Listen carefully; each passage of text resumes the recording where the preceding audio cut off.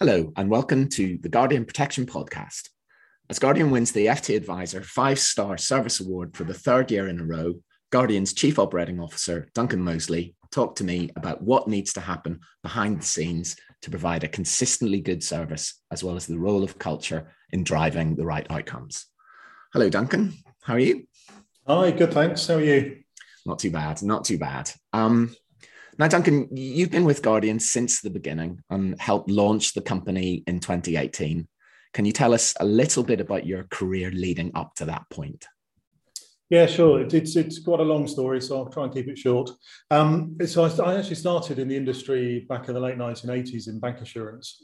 And from that early time, I've always been interested in change, and in particular, how people and technology and culture work together to drive effective change. To probably the interesting parts of my story, at the back end of the dot-com boom, I was involved with AXA launching a financial services portal. So it's bringing together banking, mutual funds, insurances into a single platform. And this is in the early days of aggregator platforms. It sort of was too early for that proposition, but it was fascinating to see how customers interacted and build confidence in their financial purchases, and actually led me with a high degree of confidence that customers still need support from advice. I then moved on from there into various roles. I suppose the next material point in my career was I spent 8 years at Prudential. I had a fascinating 2 years in India, living in Mumbai, looking at an offshore services business and sort of transforming that from being a low-value, high-volume business to a high-value, knowledge-based business that now supports strategically across the what's now the global group. And when I came back to the UK, I led the digitisation agenda for Prudential UK. What you might see now as My Pru sort of started about 10 years ago, really starting to digitise and make Pru a more modern, forward-looking service operation.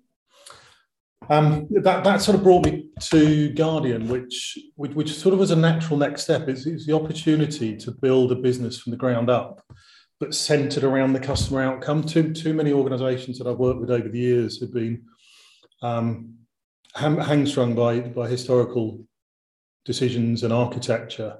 So to build something from the ground up with the customer truly at its heart was an opportunity I couldn't turn down. Yeah. Okay. So that's a great range of experience, but I'd like to turn to you now as COO at Guardian. So that means you're the driving force behind the operations of the business. You just won the FT Advisor 5-Star Service Award, third year in a row. Great, congratulations. But what is Guardian's approach to service, do you think? How can you sum that up? I'll start off by saying I'm proud of all of our teams and in getting that achievement, because it's not about one team, it's about how the whole organisation pulls together. And I'll also use customer quite a bit when I talk. By customer, I mean advisor, I mean firm, I mean policyholder. They're all customers in the value chain. And those who know our proposition sort of know that we've centred the whole business around customer outcomes, and you'll see that in things like our upgrade promise or terminal illness definitions. We've really thought through to say what does the customer really need here, and the same thing drives our service. Now, foremost of that is actually about culture. And quoting Richard Branson, one of my team tested me of this as we launched, which is who are your most important people. And Richard said, if you look after your staff, they'll look after your customers. It's that simple. And for me, that really enough sums it up well, because it's about the culture of the organisation and building a culture that really cares for each other, cares for our customer, cares for the outcomes. Technology is there to support, but the outcome and what the customer really needs is key. So we hire people on attitude, we promote people, we develop people on attitude. We're looking for people who really want to understand the customer, understand what they're trying to achieve. And that's at a sort of micro level on a single interaction, and a more macro level on how we're building future services. The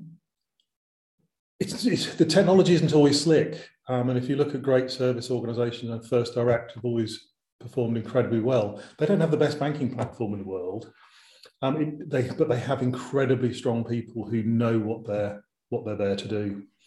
And it's really quite difficult to tie that down to examples, because the examples become quite small.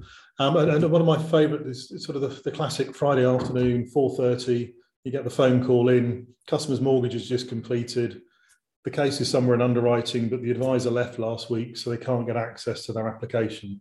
What do we do? And what's great to then see is the team find that application, pull it through, recreate it, recomplete the underwriting, get a decision out there, and get it on risk in time for the weekend. It's that the most important thing at that point in time was to get that customer on risk before they broke for the weekend, so they didn't have to worry. And they're small little things, but they're the things that make the difference.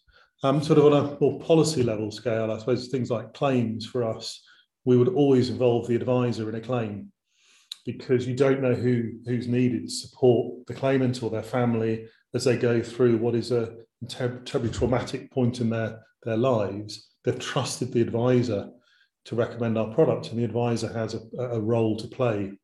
So again, when I consider team isn't just Guardian people, it's who else is involved. So it could be a support service, it could be the advisor. And that's where you've got to think quite expansively around what is needed to deliver that very simple outcome to give the customer what they need. But you may have already encompassed this, but just I wanted to ask what the most important aspects are for delivering on service. You've probably already touched on that in terms of staff, what do you think? I've touched on, but it's useful to summarise. Yeah.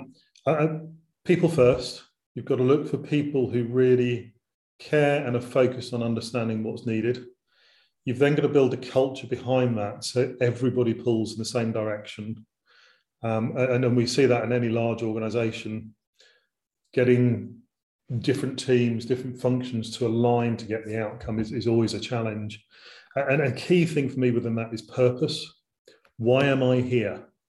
Not only why am I here for the business, but why am I here? How does this align to me? And we see this more sort of recruiting millennials who have a far stronger sense of purpose. Purpose is really key because it gives you that anchor into how to make good decisions. And then finally, feedback. Never stop listening, because what was right today may not be right tomorrow. And you'll only know that if you keep listening. Okay.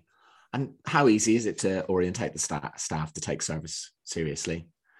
Culture is really difficult, and culture will develop whether you actively manage it or not. It just may not be the one you want. And that's the trick. What we're focused on is making sure that everybody, it does come back to that purpose point. We constantly look to recenter, not only around what the business goals are, but what we as people need. And it's that realization, every phone call, every email, every contact matters. But to make every single one of those work, you've got to have the whole team pulling together. From outset, we've been very focused on having very strong team communications.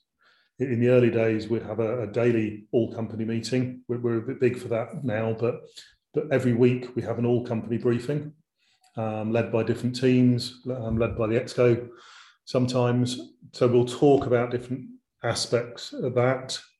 We still have a view that we should be lunching together. We have a beer fridge every couple of weeks where the whole company can get together and just have a drink at the end of the day. It's not a planned event. It's just 5:30, had a busy day. Let's grab a beer together and have a chat. So it's different ways of knitting people together at a social and a business level. And that becomes more difficult as you scale.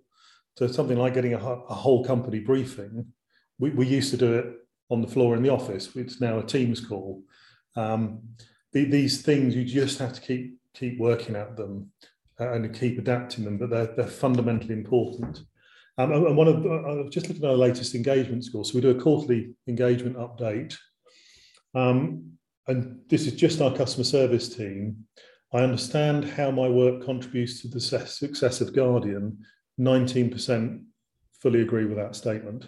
Now, 90% from an engagement point of view, but for me, against that, I know exactly why I'm here is just a superb outcome. Clearly, there's 10% we need to help understand, but it's that constant communication that we need to focus on.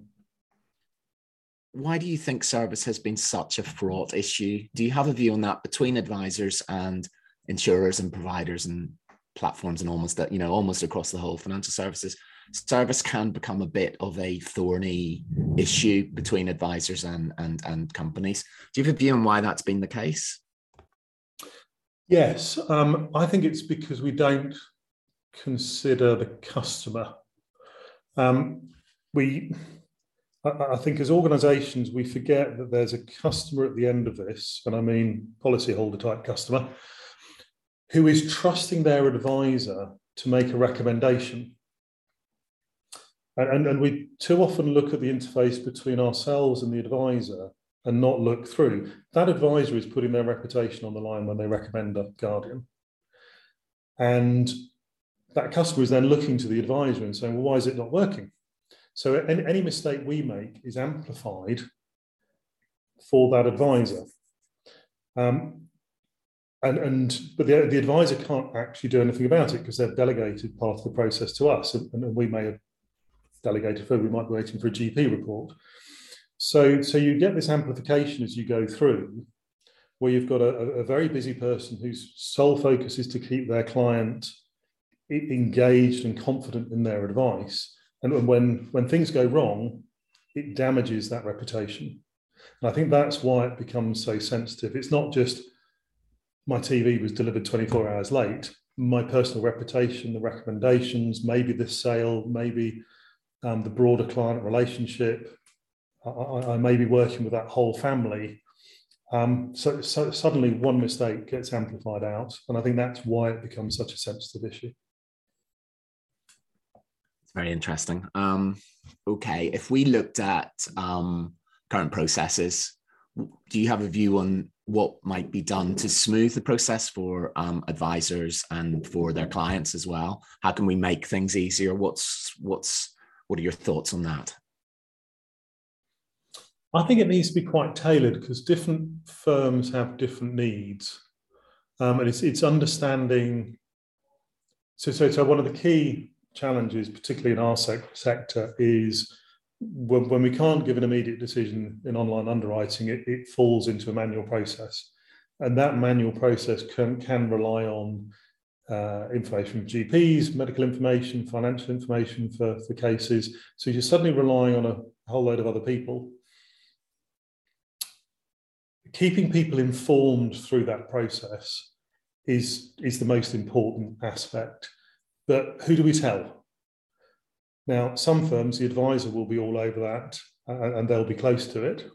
Other firms will hand that off to a back office administration. It might be a power planner who's local to them, or it might be a back office function somewhere else.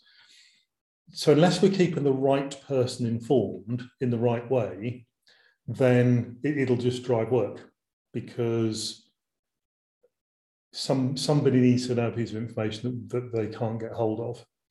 So for me, it's then understanding where are those challenges and how do we best service it. So it may be sending an email to the advisor works for some people, but it's completely lost for other people.